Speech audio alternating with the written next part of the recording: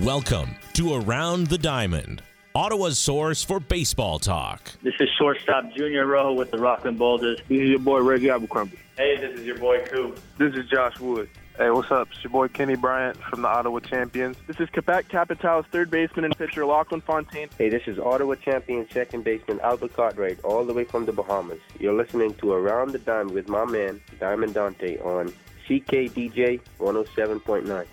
Profiling players' careers and their life outside of baseball. Now, here's your host, Diamond Dante. Seb high and deep to right, and that's out of here! Cartwright, and that's a walk-off single. Albert Cartwright wins the ballgame. Mastroberti comes in to score. Duarte up the middle, and that's the ballgame.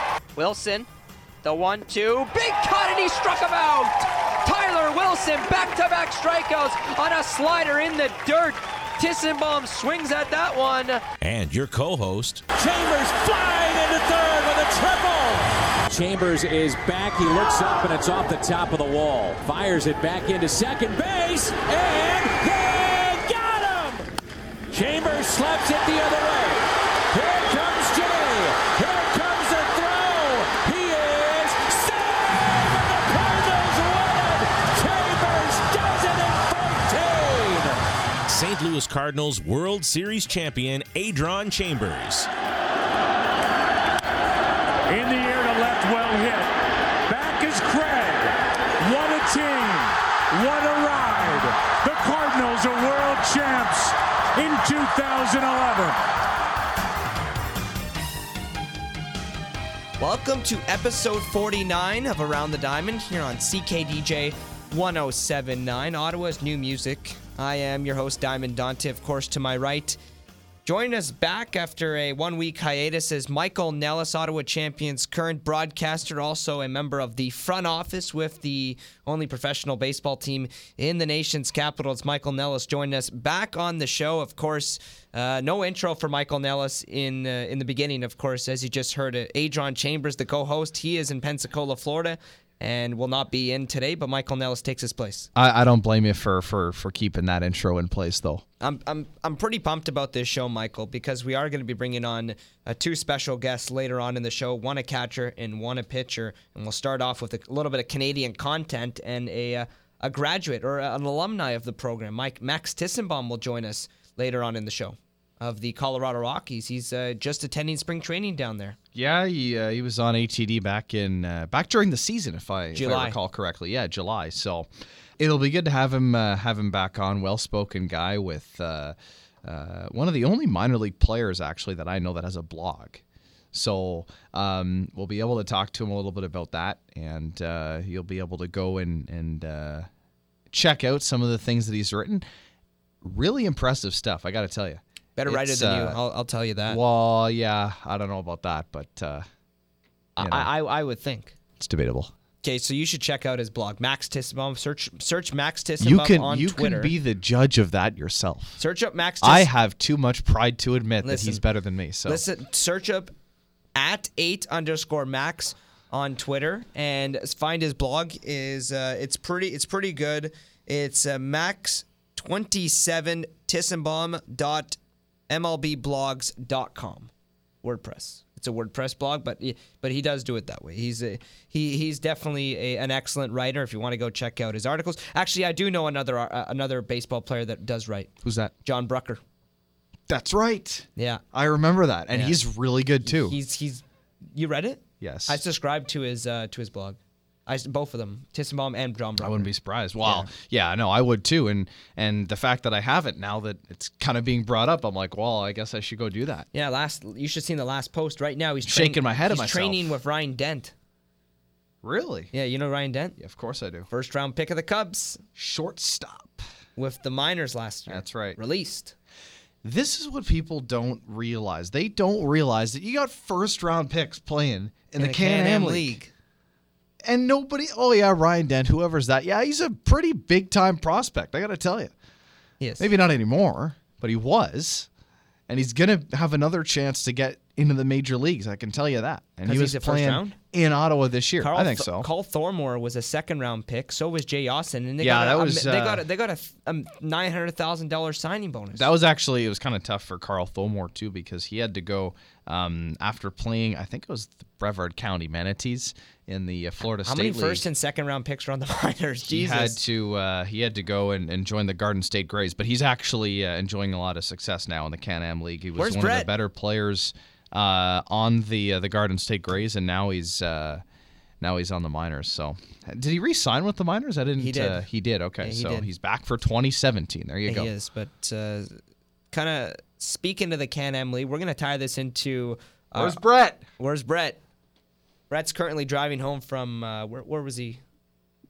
I don't know. Was he in Virginia? He's our Can-Am. Yeah, he was in Virginia. Can-Am League insider. Going back to Jersey is Brett Lufner. He will join us next week for episode 50. You're listening to episode 49. Once again, you can check out our podcast on iTunes. If you're not already listening there right now, if you're listening on radio, you can check it out on iTunes and on SoundCloud. Dante, we got to do something here. What? Next week is episode 50. It is. We got to do something special. Should I call Adron or what? Oh, wow. I don't think there's any doubt. You got to get him on. You got to get him on the line. You got to call up Adron in Pensacola. What about Hal Give him a shout. What about Hal Lanier? I don't know. Pull out all the stops. Get out Dave Gorley. Get out everybody. Miles Wolf? Yeah. Miles Wolf.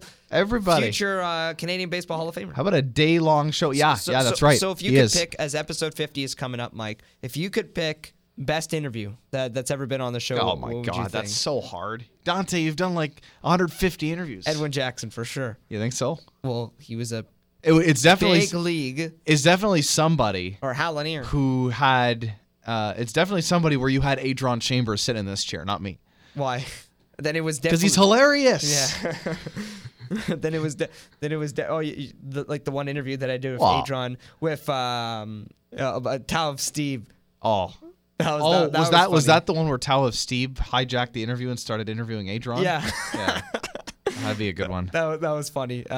We should do a top 10 interviews. I want to find this clip just to use it against Adron, where Adron says that Tony Cruz is a Hall of Famer. Okay. And I went and I'm like, how could you say Tony Cruz is a Hall of Famer? Just like He's David Clarkson's a good hockey player, right, Dante? I did say that. Yeah, I did say. You know, it's weird. You know, he failed the physical. I understand. Like last week. Stop talking about hockey. This is not a hockey show. Okay, if you ask Max Tissenbaum and Jordan Mills, we talked enough hockey. We're gonna talk about hockey on this show, so I can bring up David Clarkson and how stupid you are when you talk about how good hockey players are actually bad. We're gonna be joined with a Toronto Maple Leafs / Tampa Bay Lightning's fan / or in Jordan Mills' case, a San Jose Sharks fan, which I would think is a Los Angeles Kings fan because his favorite player is Wayne Gretzky, and he had the chance to meet Joe Thornton. Wayne Gretzky. What? Maybe San Jose Sharks. Just to re-intro things you're listening to Around the Diamond, this has absolutely been a bananas segment, segment 1. Coming up next. We're going bananas, Dante? Later on in the show, Max Tissenbaum will join us for 2 segments. Jordan Mills will join us later in the show, and Michael Nellis and myself we'll talk a little bit about, just to kind of go through this. There's a rule in the Can-Am League. A runner starts at second base. The MLB is going through some rules to speed up the games. In an extra innings, they want to put in a rule where they automatically put in a runner at second base from the 11th inning on, or whether it's the 10th inning on. They're still treading the waters on this topic, Michael, but we can't go into it just yet. We're going to have to wait till the end of the show, as we are running a little bit short on time here in this first segment. We're going to be joined by Max Tissenbaum up next, and you can give your quick 2 cents real quick. You got to be, and when I mean you got to be quick, you got to be quick. Can I give you a 2-word, actually an abbreviation of how I'm going to discuss this rule change? BS. So you want them to put a runner at second or not? How about we get into that later? We will. So that's a way to abbreviation. BS. That's the way to tee it up. A little BS. You can figure out what that means. Mull that over for the entire show. Okay. What? Well, we'll talk about it. We'll mull it over. We'll That's what you're saying. Okay. Coming up next, we're going to be joined with Max Tissenbaum of the Colorado Rockies organization. Played with the Quebec Capitals last year as a catcher/infielder. He's going to come on to talk about being signed by the Colorado Rockies and also talk about his travels this offseason and his new blog that he has got back onto his feet with. You're listening to episode 49 of Around the Diamond on CKDJ 107.9. We'll be back in a few.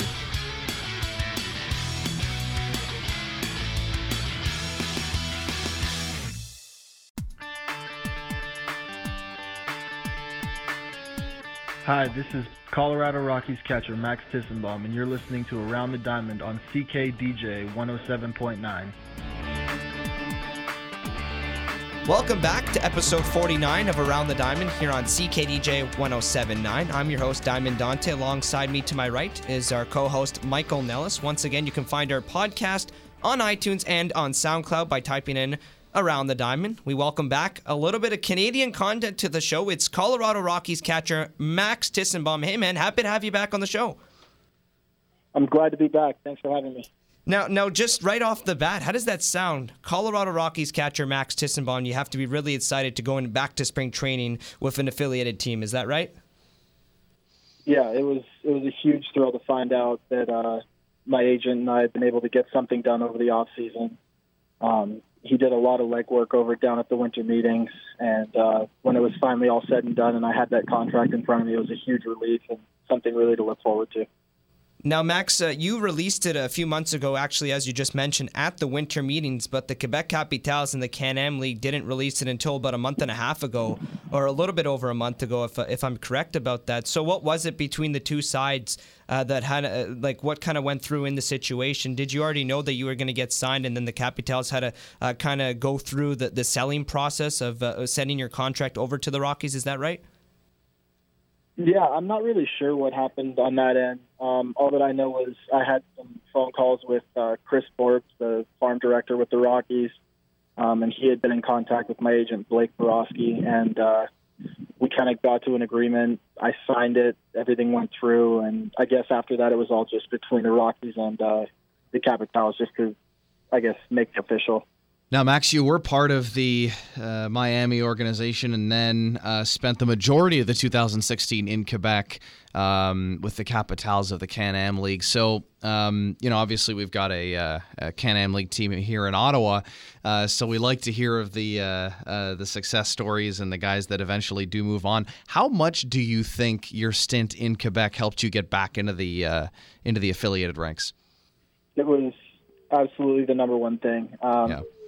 Being at the stage of my career that I was at, I needed somewhere where I could go out and sort of build a resume and play every day, because the last 2 and a bit seasons I had only sort of played once, twice a week as a catcher. So I really needed an opportunity where I could get in there and catch 3 or 4 or sometimes even 5 games in a week, be in the lineup regularly and show teams that I could not only keep my catching at an appropriate level, but also my hitting. So to be able to come out there, and Scal gave me the opportunity to be in the lineup every day, it was absolutely the number one thing for me. Of course, we're joined here with Colorado Rockies prospect and catcher Max Tissenbaum here with us on Around the Diamond. Last season spent the summer with the Quebec Capitals organization, moving all over the diamond. Now, do you expect in spring training, of course, you probably just arrived in Arizona. I believe that's where you are with the Colorado Rockies in spring training. Do you expect to kind of move around the diamond, or are they kind of just placing you right at catcher, or do you think you're going to play a little bit of third or second base as well? I'm not really sure yet. It sounds like I'm down here as a catcher primarily, but like I've told everybody at all my stops, I've played all 4 infield positions. Now I've played some left field too. So if there's a chance for me to stay in the lineup an extra day instead of having a day off, I'll pretty much do whatever anybody wants me to do. I wasn't sure how I'd like left field, but when Scal put me out there, I had a good time doing that too. So whether it's catching, infield, outfield, doesn't really matter to me. I just love playing. So I think I'm primarily here as a catcher, but again, there's a possibility that I may just help out, fill in somewhere. And what was the big thing when you first got approached by your agent to say that the Rockies were interested in acquiring you as a catcher? Did you know that you might have to move around positions like you were just talking about, playing a little bit of left field? Of course, you did say that you don't care where you play, and as yourself, you came up as a shortstop. You're a natural athlete. What was the main thing, the biggest thing in your game that the Rockies saw in you to sign you that early in the offseason? I think most of it came probably from the season that I had offensively. But I also know that they have a respect for that league. Steven Cardullo, who played for Rockland a couple of years ago, got signed out of the Can-Am League by the Rockies and made his Major League debut last year. So I think they've got eyes on that league, and they're paying attention to see if they can find guys that can help the organization and move up. So I think it was primarily the offensive numbers, but obviously as a catcher, you've got to show that you can block and call a game and throw guys out. And I think that being able to do that on a more regular basis than I had also helped. So versatility is never going to be a bad thing, but I think it was mostly the offense and then proving that I can catch a little bit. You mentioned that you're kind of selling your versatility, Max. And was that one of the plans for you going into Quebec? Was that like the idea that you would play all around the diamond as kind of a utility player? I know you kind of just said yourself that you weren't really expecting to play in left field. But were you expecting to be at least, dispersed about the infield on the left side there? And how much did Pat Scalabrini help in your transition to the Can-Am League too? Yeah, I wasn't really expecting that, actually. I was kind of thinking that I'd be there more as just a catcher. But again, when I got up there, I said to him, like, if we need to have Ehrlich in the lineup, I can play third, I can play second. I've played short. I've played a little bit of first. Like, again, I'm one of those guys who just loves to compete. So whether it's any one of the 9 positions on the diamond, I'm happy to do it. I'm happy to try and help the team any way that I can. So it was a little bit of a surprise to be bouncing around like I was, and obviously having never played left field in my life, that was a bit of a surprise to me. But it's just another tool that I can keep in my toolbox and show some people that I can do a lot of different things. Max Tissenbaum of the Colorado Rockies is here with us on Around the Diamond, talking about being signed by the Rockies. Of course, last season played with the Quebec Capitals in the Can-Am League, and also came to town and played against the Ottawa Champions and did a little bit of damage this season against Ottawa. Now, something that I wanted to ask you, and I thought about this all week. I was watching MLB Network earlier, and a Boston Red Sox scout, I forget the name, came on to MLB Now and mentioned that they were really happy about it was an Orioles scout, happy to have a left-handed catcher be MLB ready and come up to the system. And he said that it's always a plus to have a left-handed hitting catcher come up into the system, and you don't see too many of them. Do you feel that was a plus in your game when you were being looked at by MLB organizations, being that left-handed hitting catcher? Absolutely, yeah. It's something that not a lot of guys do, and I don't really know the reason behind it, but I feel like a lot more Canadian guys end up hitting left-handed than the American guys. So that kind of just worked. It's always worked in my favor to have the left-handed bat. So as a catcher, it's definitely a plus, and anytime that you can get a little bit of offensive, juice out of a catcher is a bonus. So I think for me personally, I'm more of a hit-first guy right now, but I think that they're seeing that I'm developing those defensive skills where I can be an appropriate level catcher who can also add value as a hitter. Now, Max, earlier in this offseason, I think it was before 2017, you got back on your blog. Why don't you tell us a little bit about your blog? You kind of went off the grid with it for about a year and a half, I believe. I've been following it quite a bit. I've been reading your stuff over the last few months. Tell us a little bit about your blog and what made you want to get back into writing again. Yeah, that was something that I started up in my first pro season. My parents had suggested keeping a journal just as something that I could look at later in life, look back on the experiences, and I never really got into it that way because I couldn't really get myself into that mind frame so many years down the road. So when my sister suggested, why don't I put it online and see if people respond to it as a blog, I put up that first one, and it was like this crazy response from all sorts of different people. And that's what kept me going for the first 2.5 years. And then in those middle years, it was just kind of, there wasn't as much stuff that I could talk about, and I didn't want to get into just writing game recaps. So I kind of just put it away, kept it in my back pocket. I know that I can get back on. And this off season, I just felt like it was an appropriate time given sort of what was going on with my career and where I was headed. So it's something that I enjoy doing, and it's fun to connect with family and friends and people who I've never met before who are just sort of finding it on Twitter or Facebook. Yeah. I love to talk baseball, so it's a nice way to do that. Well, it seems like as you started writing this offseason, you talked a little bit about what you did during the Christmas break and some of the travels that you had this offseason on that blog. So it seems like you really enjoy writing not only about baseball, but about the stuff that you do in your life as well. Yeah, I mean, again, I think it makes a professional athlete a little bit more relatable. I know that growing up as a kid, like you see these guys on the field and you just go, man, these guys are superhuman baseball players. And you never really get to see that other side of them. So part of it for me is to kind of make myself relatable to some people.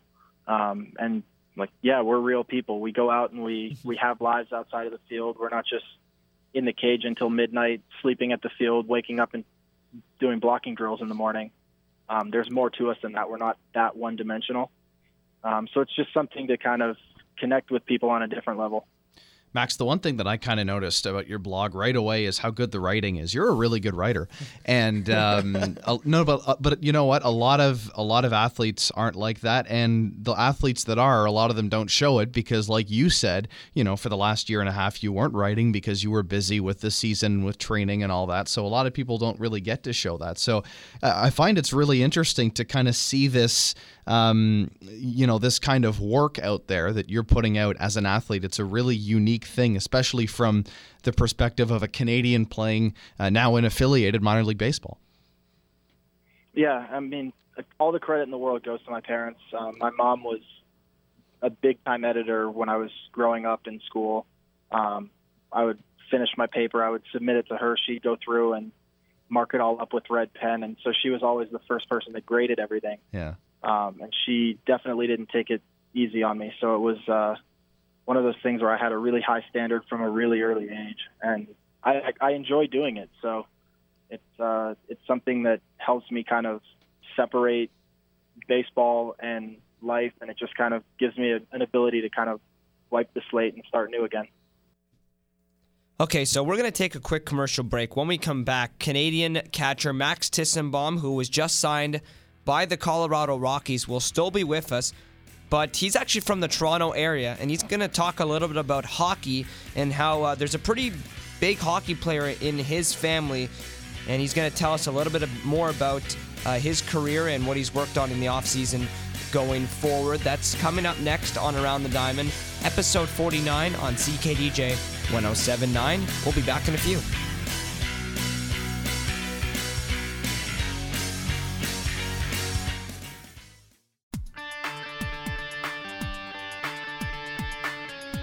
Hi, this is Colorado Rockies catcher Max Tissenbaum, and you're listening to Around the Diamond on CKDJ 107.9.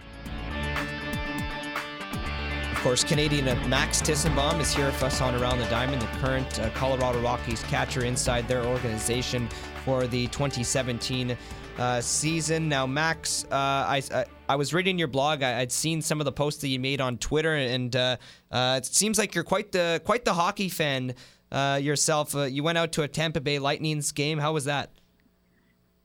I'm a huge hockey fan. At times, I think I'm more of a hockey fan than I am a baseball fan, actually, which is kind of strange. I was a Leafs fan growing up, and then when I was playing down in Port Charlotte, my girlfriend actually got me hooked on the Lightning. We went up to a bunch of games, and I've been following them for the last 3 or 4 seasons. So we traveled to New Jersey. We saw a game at Madison Square Garden. We got up to Buffalo and saw them. Only one win in 3 games, so it wasn't the best offseason for us wins and losses wise, but I love getting to hockey games. Nice to see them do well as well, the Tampa Bay Lightning getting to the Stanley Cup final in the last couple of years. Yeah, absolutely. I mean, talk about the right time to jump on board. I remember I went up to a game. They were playing Montreal. And like right before the end of the first period, there was this one play with like 10 seconds left. And I remember thinking to myself, like, man, I've never seen that kind of speed in an NHL game. Yeah. Like, it was just lightning quick. Yeah. The passing was so much different than I'd ever watched with, the Leafs teams growing up. Like, I was the 2000s kind of a kid. So, like, for me, it was just this, oh, my God, this is really fast, really good hockey. And there you go. They go to the Stanley Cup back-to-back years. So it was pretty fun. It was exciting to get to some of those playoff games, too, on days off during the season. But, yeah, I'd go and watch anybody play hockey. I'm looking at the Arizona Coyotes schedule now, trying to figure out what games I can get to during spring training. Well, speaking of hockey, of course, this is a baseball show. We're talking to a baseball player. Max Tissenbaum of the Colorado Rockies is joining us here on Around the Diamond. You're from Toronto, Ontario. You said that you were a Toronto Maple Leafs fan. And speaking of hockey, did you play hockey when you were a kid back in Toronto? And I noticed, I was looking online, your sister's a pretty good hockey player as well. Yeah, I played hockey up until the end of 10th grade. My baseball coach came to our city final game for high school hockey and saw me get absolutely rocked in the middle of the second period. And he came up to me after the game and he said, you played a really nice game. It's too bad you guys lost, but I'm glad that I got to see your last hockey game you ever played.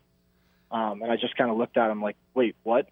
But it was an easy decision. I walked back in. I told the coach that I was finished with hockey because baseball was always my number one thing. So, yeah, I played all through 10th grade, and my sister actually is about to drop the puck on her senior weekend. She's a goalie at Harvard in Boston. So she was a huge training tool for me growing up because I had an elite-level goalie in my backyard, which was awesome. We had a backyard rink growing up, so it was great to get out there and shoot at her. It worked both ways for us. I got to work on a live goalie, and she got to get live shots from somebody 3 years older than her. So it was a perfect little trade-off there. Now, did you play junior in hockey at all, or no? No, I was playing just like local select house league, Right. And then I played summer hockey with some of the AAA guys that I played baseball with, actually. But hockey was always something for me that was just there to keep me in shape, keep me active, get me doing something other than baseball for the off season. But no, I never really pursued it in any really serious way. It's funny how hockey and baseball almost go hand in hand sometimes. You obviously hear about the Gretzkys, not just the son, but the father too, with Wayne and Trevor. And apparently Wayne Gretzky was a pretty good baseball player. I know my dad played baseball with Ray Bourque in Montreal. And you hear about all kinds of NHL players and MLB players that could have gone to the opposite sport if they really wanted to. So it's kind of interesting that those two sports kind of go hand in hand. Yeah, I mean it's perfect with the off season for both sports. Exactly. And that was the great thing for me was growing up I never had to choose. So I was out there playing hockey 2 or 3 nights a week, and that still left me enough time to go out and hit in whatever indoor facilities there were when I was growing up. And then the other way, when I was playing baseball in the summer, I'd have a tournament on the weekend, and if I had nothing to do on a Monday, I'd call all my friends from the neighborhood and we'd play ball hockey in the streets all afternoon. So they're kind of complementary, and the two seasons never really overlapped for me, and it gave me an opportunity to really just enjoy both of them with both teams. Now, of course, we're talking with Colorado Rockies catcher Max Tissenbaum. He's here with us on Around the Diamond, myself, Diamond Dante, alongside Michael Nellis. Before we wrap up this segment, Max, I want to ask you about playing in the Australian Baseball League. It was, I believe it was 2015, the season before you landed a contract with the Miami Marlins and then ended up with the Quebec Capitals mid-season. What was that experience like to go live in Australia and play baseball in one of the nicest countries in the world? It was absolutely fantastic. The Rays came to 4 of us and told us that they wanted us to go down and play winter ball. And we were all really hesitant at first, like the 14-hour flight to get over there. You're on the complete opposite time zones of everybody back home, and it's really your only time off during the year. So we kind of went into it with this like, yeah, this could be okay. Like, we'll do it and we'll get our work done. But when we got down there, Mark Reedy, the CEO, Paul Gonzalez, who's in the front office, those guys took such great care of us. The city really embraced the team that year and in all the years since. And it was great to be a part of that team that kind of started to build towards these back-to-back championships that Brisbane actually won this year and last year. So it was a totally cool experience. We got to fly to all the major capital cities in Australia. We played in Melbourne. We played in Perth. We played in Adelaide, Canberra. So we traveled the whole country. There's a lot of free time because you only play on the weekends, which is awesome too. So it's a little bit of time to get away from the game too. But it was absolutely one of the best experiences I've had. Well, there you have it, Max. Thanks so much for joining us here on Around the Diamond, and we look forward to seeing you in a Colorado Rockies uniform down the road. Thanks so much for taking the time today. Not a problem. Thanks for having me on, guys. Canadian catcher Max Tissenbaum was just here with us on Around the Diamond here on CKDJ 107.9. You're listening to episode 49 of Around the Diamond on CKDJ 107.9, or listening on our SoundCloud at Around the Diamond and on iTunes in the podcast app. Michael Nellis will still be with us going into our final half of the show, as Jordan Mills from the Washington Nationals organization will join us from spring training to talk about what he worked on in the offseason and what it feels like to get picked up from the Quebec Capitals, was teammates with Max Tissenbaum last season. We'll hear what he has to say into the second half of our show. You're listening to episode 49 of Around the Diamond on CKDJ 107.9.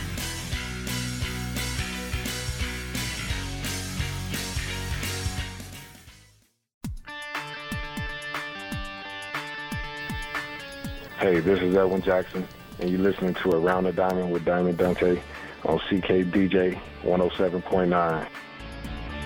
Welcome back to episode 49 of Around the Diamond here on CKDJ 107.9. Once again, I'm your host, Diamond Dante. Alongside me to my right is our co-host, Michael Nellis. Before, we were talking with Colorado Rockies prospect Max Tissenbaum. Now I'm very happy to be joined over the phone with Jordan Mills of the Washington Nationals organization. Jordan, welcome to the show. Thanks so much for taking the time today. Hey guys, thanks for having me on. How's it going? Fantastic. Doing pretty good down here in Ottawa. Of course, you know the city pretty well when you came down to the nation's capital. And as an American guy like yourself, what was your first reaction of the city of Ottawa and the way it kind of treated you when you did play against the champions last year? When I went to Ottawa, I thought it was an awesome city. I mean, we had a couple dinners out there. I can't really remember where I went to, but it was a good time, and I thought it was a beautiful place to play, and good fan base. You guys wrote, and they always gave us a run for our money, so it's tough. Now, Jordan, you mentioned that Ottawa's a different place, and of course, another Canadian city that you played in was Quebec.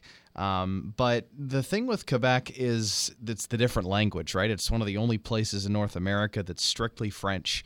And for an American guy, I know for a lot of other players that we've talked to that have played in Quebec, they're kind of hesitant to do it at first. And for you, when you went to Quebec, what were your initial thoughts of living in a French city and playing there? Well, I didn't really know what to expect at first, so I was pretty open-minded. But when I first got there, it was really kind of a big culture shock. I didn't really know what I was getting into. Like my first day there, and everyone else was speaking just complete French to me. So, I mean, from going out to eat and trying to just do your daily things, it's kind of crazy. But you get used to it, and you make a few buddies that speak French on the team, and they help you out, and it ends up being a good time.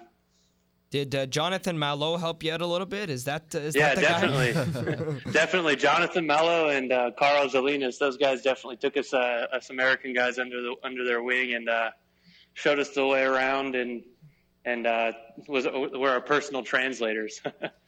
Now, of course, as an American guy yourself, Jordan, word around town's you're a pretty big hockey fan, or at least from what it shows on your Facebook profile page, because you do have a profile picture with Wayne Gretzky, who was the father of your then teammate Trevor Gretzky at the time. So are you a hockey fan, and how nice was it to meet the Great One? Well, yeah, it was an awesome experience to meet the Great One. I mean, anytime you get to meet someone of that stature, it's amazing. And yeah, I'm a hockey fan, so it's out here in California. It's the San Jose Sharks. They're not doing as well as we'd like, but yeah. Well, last year they did pretty well, making it all the way to the Stanley Cup final. That had to be fun to watch. What has it been with the show? Because we talked to your teammate Max Tissenbaum, and we had pretty much a whole 10 minutes about hockey, talking about hockey. So I guess that's just how it goes today. So when you were, so was that your first reaction when you came down to Canada, that it was going to be kind of a hockey market? But it seems like that might have changed once you hit to Quebec because the fan base is so great down there. Yeah, I mean it is. Definitely the fan base is. I feel like it's still hockey there, but I actually loved it because everyone's banging on the chairs. Everyone's a little bit more into the game, and I don't know. It's a different. They're a lot more rowdy, and it's a lot more fun to play in front of that than regular. Yeah, no, rowdy is a really good way to put the baseball fans in Quebec, just sports fans in Quebec as well. A lot of people kind of equate it to something that you'd hear or see in Europe, and that's something that, again, you don't really get anywhere else, just in the Can-Am League.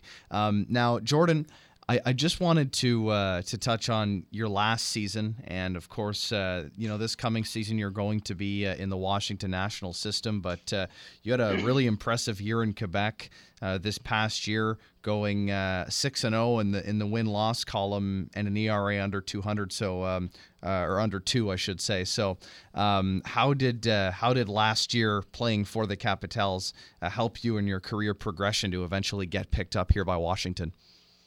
Well, I think it put everything in perspective for me. So leaving with the Astros, it kind of opened up my eyes. So I had to just kind of get my work ethic back, and playing with the Capitals. It was just a lot about having fun too. It was taking the stress out of the game and going back and just having fun playing baseball. So showing up to the field was a lot more fun, and then it's a less stress environment. So.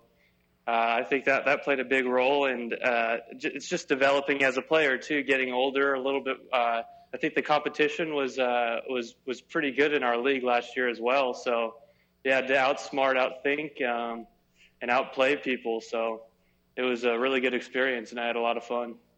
Now, I'm trying to remember who got signed first, as Jordan Mills of the Washington Nationals organization is here with us on Around the Diamond. Before, we were talking with Max Tissenbaum of the Colorado Rockies. Now, just to kind of stay on that question, I'm trying to remember who got signed between you and Austin Krisman, because you said off mic before we started the interview that you guys had played together every single season in the Astros organization. So did either one of you kind of say, you know what, why don't you come down to this league? It's pretty good, or was it the other way around?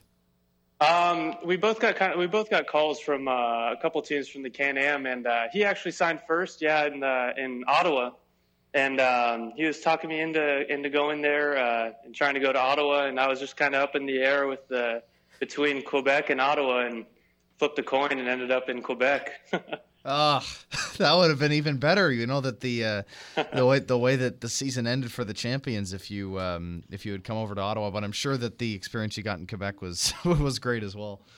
Yeah, I loved it in Quebec. And Patrick Scalabrini, he really treats the players really well there, and he's a great guy. So he actually teaches us a lot in the game too. So it's good to. He's a good guy to play for. Now, one of the things this year, obviously, last year you got to play in your Baseball Reference page says 30 games, not last year, but in 2015 in the Astros organization, and in years previous to that, it was always close to around that 30-game mark that you were able to appear in terms of games played between a couple different levels, high A, low A.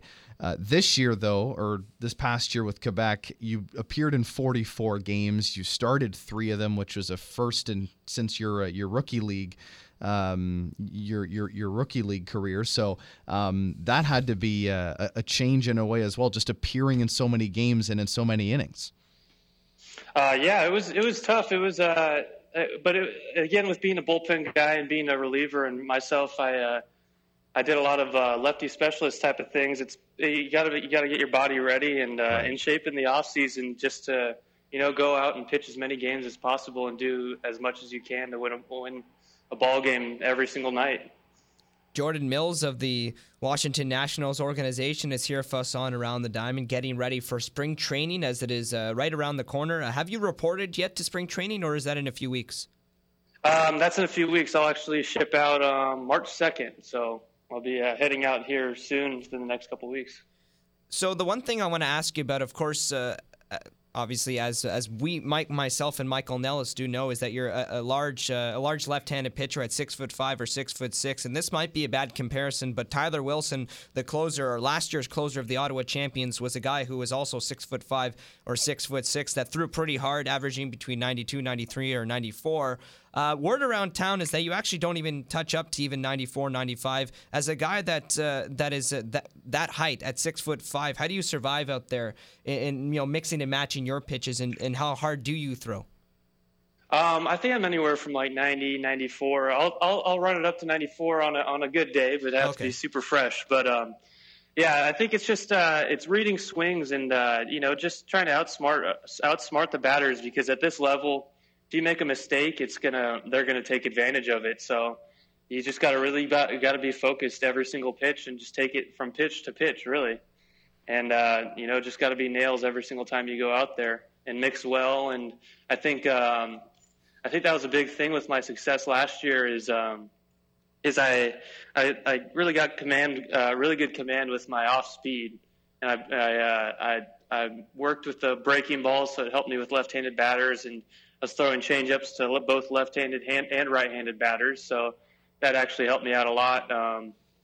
Late in ball games, being able to be unpredictable, even though when I'm facing them sometimes 3 nights in a row. Of course, Jordan Mills of the Washington Nationals organization is here with us on Around the Diamond, talking about playing for the Quebec Capitals last season and what led to his success and being picked up by the Washington Nationals.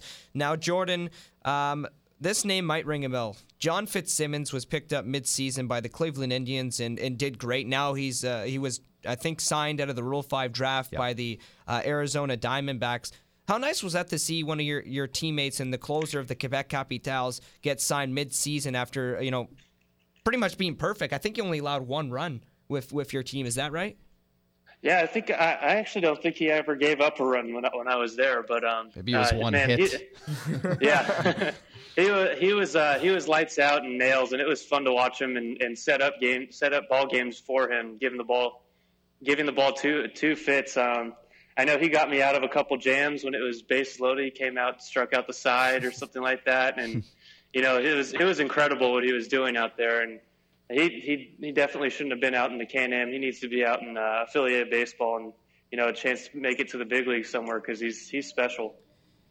And Jordan, just from looking back at that 2015 season, at the age of 23, you were a reliever with the Houston Astros system. You split time between, I believe it was A-ball and high A, and that's where you played with Austin Krisman. And just from having chats with Austin Krisman, he talked about having a lot more fun in the Can-Am League based off the minor league organization. And you were on the same team as him. Was it either Quad Cities or Lancaster? I know that Krisman had played A-ball as well as low A in that season, but you both had pretty good numbers, and it kind of boggles my mind to look at that you had a 2.25 ERA in A-ball, and then in high A at a 3.81 ERA, and then eventually got released, and it almost had the same numbers as Austin Krisman in that season. So what was it kind of an eye-opener for you when you thought for yourself that you had a pretty good season and then got released and ended up in indie ball?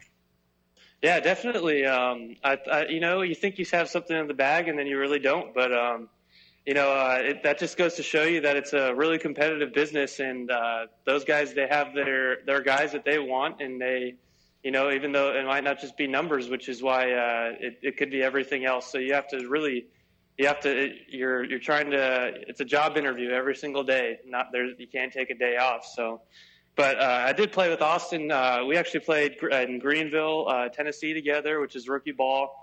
We played short season in Tri-Cities together. We played Quad Cities in Lancaster. So I watched him have success. I saw him be an all-star 2 or 3 times.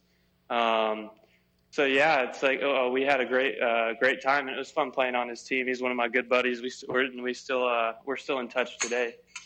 So it is a change of scenery next year for you, Jordan. You're going to be joining the Nationals organization, as we've said multiple times in this interview. Do you have any personal goals for the upcoming season? Because obviously it's going to be, as I said, it's going to be different being back in an organization, but being in a different organization as well. What are you expecting to do yourself as a ball player? I think in years past, I've kind of expected things to happen for myself. So my goals, I would say, is first off, you got to take it day by day. So go into spring training ready, prepared. So I'm going to do that this today and the days leading up to March 3rd, which is when we report. And then when I get to spring, it's making a ball club. It's making a full season roster, which would be in high A for me, or double A. You never really know where you stand until you see your name on a sheet on the last day of camp. So, and then from then on, I'd like to be in double A or triple A. Me turning 25 this year, I think that would be somewhere where I would shoot for. And then once you're in double A, triple A, you never know what can happen from there, you know. And finally, before we go, of course, Mike and I have covered the Can-Am League. I did this season. He has been around the league for the last 2 years. And I'd like to ask you a little bit about just kind of off being acquired by the Washington Nationals and most likely either playing in either AA or AAA this season and going to spring training with them. I want to go back to last season before we wrap things up with the Quebec Capitals. What was your most favorite part playing in Quebec, or whether it was just playing baseball stress-free and in an environment that you didn't have to kind of look at getting called up, getting sent down. It was just playing baseball to win. And, of course, we all know that Pat Scalabrini has a history in winning and always puts an excellent squad out there. So how much fun did you have playing on a team that was just built to win now and play fundamental baseball and have fun with the guys for probably the first time in a few years? Yeah, definitely. There was no, we were a team built to win, but there was no pressure to win. So if we lost a game, we all know that losing happens and it's all part of the game. But my favorite part was the fans. The fans, they come out there and they bring you energy. It's raining and they're out there in their ponchos. They still pack the stands and they're still there no matter what, screaming, yelling, banging on the chairs. I thought that was the best part for me. They made it a blast every single night out in Quebec, and they were very welcoming to us. Even though we didn't speak too much English, but we all had pretty good communication with the fans, and they really did it for me. They were awesome. Well, I'm sure that's not going to be too much of a problem as you're back with an organization, and you won't probably even have to think about speaking French in the rest of your life. Jordan Mills joined us here on Around the Diamond. Thanks so much for taking the time. We know you're a little bit short on time today as you do have some other things to go to, but once again, we thank you so much for joining us, and we look forward to seeing you in a Washington Nationals uniform down the road. All right, Dante. Thanks for having me on, guys. It was a pleasure. That was Washington Nationals prospect Jordan Mills here with us on Around the Diamond, and we wish him all the best down the road, and we hope to see him, like I just mentioned, in a Washington Nationals uniform either next season or even this season. He's quite a good pitcher. He talked about the pitches that he throws and where he averages with his speeds, and he's a 6'5" left-handed pitcher that hits 94, so you can't go wrong with that right there. Coming up next, we're going to finish off the show. Michael Nellis is going to go on a rant. He doesn't like some of the rules that the MLB wants to implement, or at least some rumors that are going on about some of the rules that the Can-Am League has that might translate to Major League Baseball. That's coming up next on episode 49 of Around the Diamond on CKDJ 107.9. We'll be back in a few.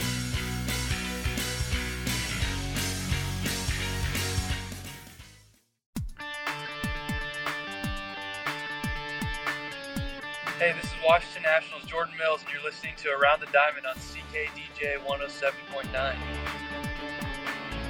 Welcome back to episode 49 of Around the Diamond here on CKDJ 107.9. Once again, I'm your host, Diamond Dante. To my right is our co-host, Michael Nellis. Before, we were talking with Max Tissenbaum of the Colorado Rockies organization. And in our last segment, we were talking with Jordan Mills of the Washington Nationals organization. A great talk with Jordan Mills, and look forward to seeing what he could do with the Nationals organization. And you never know, Steven Cardullo made an MLB appearance out of the Can-Am League, just a year removed out of the Can-Am League. Last year, we could possibly see that with two of these great individuals that joined us here on the show. You know, the one thing that I notice about organizations when they pick these guys up is they tend to ascend up the rankings pretty quickly. Yeah. And I think that's what you'll see happen with Jordan Mills and Max Tissenbaum if they're successful. It's not going to be a situation where, in 3 or 4 years from now, they're going to make their major league debut. Max Tissenbaum's 25. Jordan Mills, if he's not 25, he's 24. Yeah, he is. So, these are guys that are, ready right now, not in 5 years. Well, so Mills even said it. He said, I'm turning 25. He said, I want to be in AA or AAA. These are guys that are going to get the call. If they're going to get the call, it's going to be within the next 2 years. Yeah. And if it's not, then it's probably not going to happen. And I think they know that. And I think the amount of the way that Tissenbaum developed, that was one of the first times in his career that he had an excellent offensive season as a catcher, right? Because he was still had growing pains in terms of his game because he came up as a shortstop. He only started playing catcher in 2013, Mike. There was there was a lot of hype surrounding Tissenbaum, but I think there was a lot of other people saying, I don't know, like he's not been a catcher for that long. But this year, this past season, he really put all the doubters to a stop. And he stated himself right now that one of his big selling points is his versatility, and we kind of touched on that in our questioning of Max Tissenbaum, and I think that really shows you that he's a guy that now has that in his back pocket, and when he goes up to organizations, he can play multiple different positions, and who knows, what he could be doing in the future. I think that he was... Baseball Canada missed out with him on the World Baseball Classic roster. I thought he had a strong chance of making that team because he's a very versatile player. Russell Martin's not playing catcher anymore. Yeah, he's not going to be on the team. Look, okay, in general, it's like any national Jonathan team. Malone's on the team. Look, it's like any national team. It's a boys' club. It's an old boys' club. These are the guys that have been on the team for 10 years, for 5 years. You're wrong, though. And it's hard for somebody like Max Tissenbaum to break through that. How come Josh Naylor at age 19 and Tyler because O'Neill he's a at big age prospect. 18? They're both big prospects that have gotten to that point. Who's heard of Max Tissenbaum that hasn't seen the Can-Am League?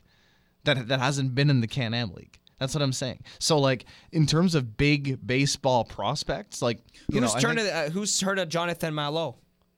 Well, for whatever reason, he made the team back in the day. I'm not saying he's a bad and player. for a long time. He just announced his retirement. I know what your point is. And Jonathan Malo retiring at age 37 or whatever, how old he is. 34. 34, pardon me. You're good with those dates, eh?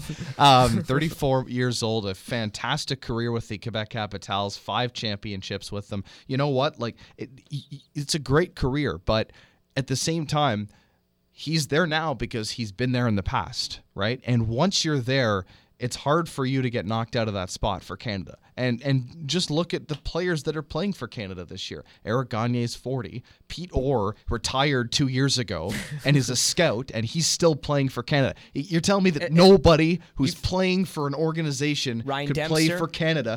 Ryan Dempster is like 42 years old. These are guys who have, they've been around for a long time. It's a boys' club. They're well-known names, and it's hard for somebody like Tissenbaum to break through that. Well, you should have heard Claude Pelletier when he came on the show. And then they have the two guys, they have Naylor and O'Neill, who are young, so that they can get away with saying, we got the movement coming in, and, these are the players of the future, and we're, investing in our future. But they're not. And it's like that at every single level. Look at Hockey Canada. They're the same. And I'm not going to get into that because we've talked about hockey enough on the show. But it's the exact same thing. Okay, I'm done. Jesus Christ. Anyways, we were trying to talk about this in the first segment. We did get a little bit caught off guard. There is a rule that might be put in place that is very similar to a rule that it is in the Can-Am League. From the 11th inning on, a runner automatically starts at second base with no outs to start off the 11th inning and beyond. The Major League Baseball is looking to input a rule that has a runner start off at second base from the 11th inning on. What are your thoughts on this? Well, okay, so there's been some misconceptions out there about whether it's the 11th inning or at the 10th inning. Everybody, all the reports that are out there are saying, as soon as the game goes to extra innings, there's a runner on second. So I don't know. I don't know if that's actually what's going to happen. No, I don't think that's what's going to happen. I think they understand that that's not how you go about these kinds of things. But look, okay, I tweeted about this already. This is a fantastic. At 96 Nels. This is a fantastic rule. in the Can-Am League. Yeah. When you have however many pitchers you have on your roster. 11. 11. 6 in the bullpen. I was going to say 10, so I was close. Yes. Major league teams, bigger rosters. You have AAA, you have AA, you have all your affiliates, all your prospects that are available to be called up. If you've got players on your team that are in situations where they're not throwing their best because they're tired. I know that it's a long season. You start in April, you go all the way to potentially October. You know, it's not Whereas easy. in the Can-Am League, you have to call, hey, you got a player for me down in the Pecos League? Yeah, so it's hard to go, and that's one guy, right? So it's nothing. You need Empire to have League? You need to have somebody. Watertown Bucks. Watertown Bucks. You need to have somebody in your back pocket all the time, and if That's you why don't, they have the 40-man roster. If you don't, then you're screwed. There's the reason for the 40-man roster, and it's for that. It's so you don't have to have a runner on second. So, yeah, you know what? The Can-Am League, it's great. But in the majors, it's not needed because of that. This is a rule that is actually, you know what? It's actually made for some wild finishes to ball games. But in situations where you're in the majors and fielding is that much better and fielding percentage is that much higher, are you really going to see plays botched by a first baseman coming in to field a bunt? But the thing is that those major league teams can afford to have a long reliever that can go 3, 4, 5 innings out of the bullpen. And they have specialty guys. Exactly. Right? But I mean, a major league bullpen is 9 or 10 guys, right? Yes. And depending on the way you want to do it, how many bench players you want. But it's usually nine relievers. In the Can-Am League, you have 6 relievers, right? And that's it. It's exactly. Well, how many appearances? We talked about this. Jordan Mills, okay, 42. he appeared in 44 games, but he had 56 innings. Okay, but 44 games. Like you're playing in a 96 game season, you're playing 44 times every second day. Yeah, and yeah, like of course you're gonna have an extra inning rule to protect the arms. And even then, there were some games this year, Dante. You and me saw it, where we're sitting up there in the press box calling a baseball game at midnight.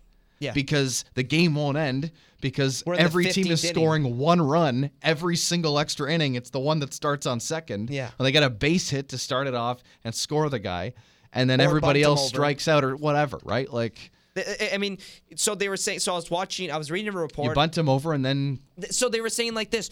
They were saying it's not going to be a good enough rule. We don't want to put this in because it's going to be easy to score the run because it's going to be bunt him over, sac fly, he comes in, or single, he comes in from third, or a single, he scores from second. But I'm like, it's not that easy. We saw guys miss bunts. Okay, but that's the Can-Am League. It doesn't matter. It's the major leagues. Better pitchers. They know how to pitch around the bunt, Mike. It's Better true. stuff. Better it's stuff. true, and if you're expecting the bunt, it's going to be harder to do it. But bunting at the is same an art. time, A lot of the best, like Guillaume Pierre was the best bunter of all time, right? Mm-hmm. He could bunt. He could place bunts wherever he wanted. They showed it at the Diamond Demo on MLB Network. He was an all-star. Not a lot of guys can bunt. look, it's the major leagues, okay? You have pitchers that can pitch around the bunts. You also have expert But guys don't bunters bunt as much and as they used to. When situations- Hal Lanier was managing, it was bunt, do this, do that. Not a Yeah. lot of teams do it as much as they. If you're And when if you're they're the Ottawa Cubs, champions and Hal Lanier's your manager, you're bunting every time. Exactly. Every single time you're going to bunt because you've got the old school guys sitting there. And I'm not saying that's a bad thing. In fact, I like the bunt. Yeah, I do. And I know that you like it too. I know a lot of guys hate the bunt. Oh, I bunt all the time. But like I in would do the it video too. game. No, but it's an effective play in the Can-Am League when you're testing somebody who's standing there over at first and they haven't fielded a ground ball all game, and Oh, now because they you gotta, like to go down the right side. Well, if you're in the situation where you've got a runner on second, I think you'd go down the right side. But it's like usually they go down but the right side. I'm going to quote Adron while we wrap this up. Is he said the thing he loved about playing under Joe Madden. Chambers didn't play for Madden, did he? He did. He was 40-man roster, big league spring training. The thing he loved about being it would have been Joe Madden with the Cubs is that it was it's simple. Bunt your man over, put him over to second, and try to drive him in.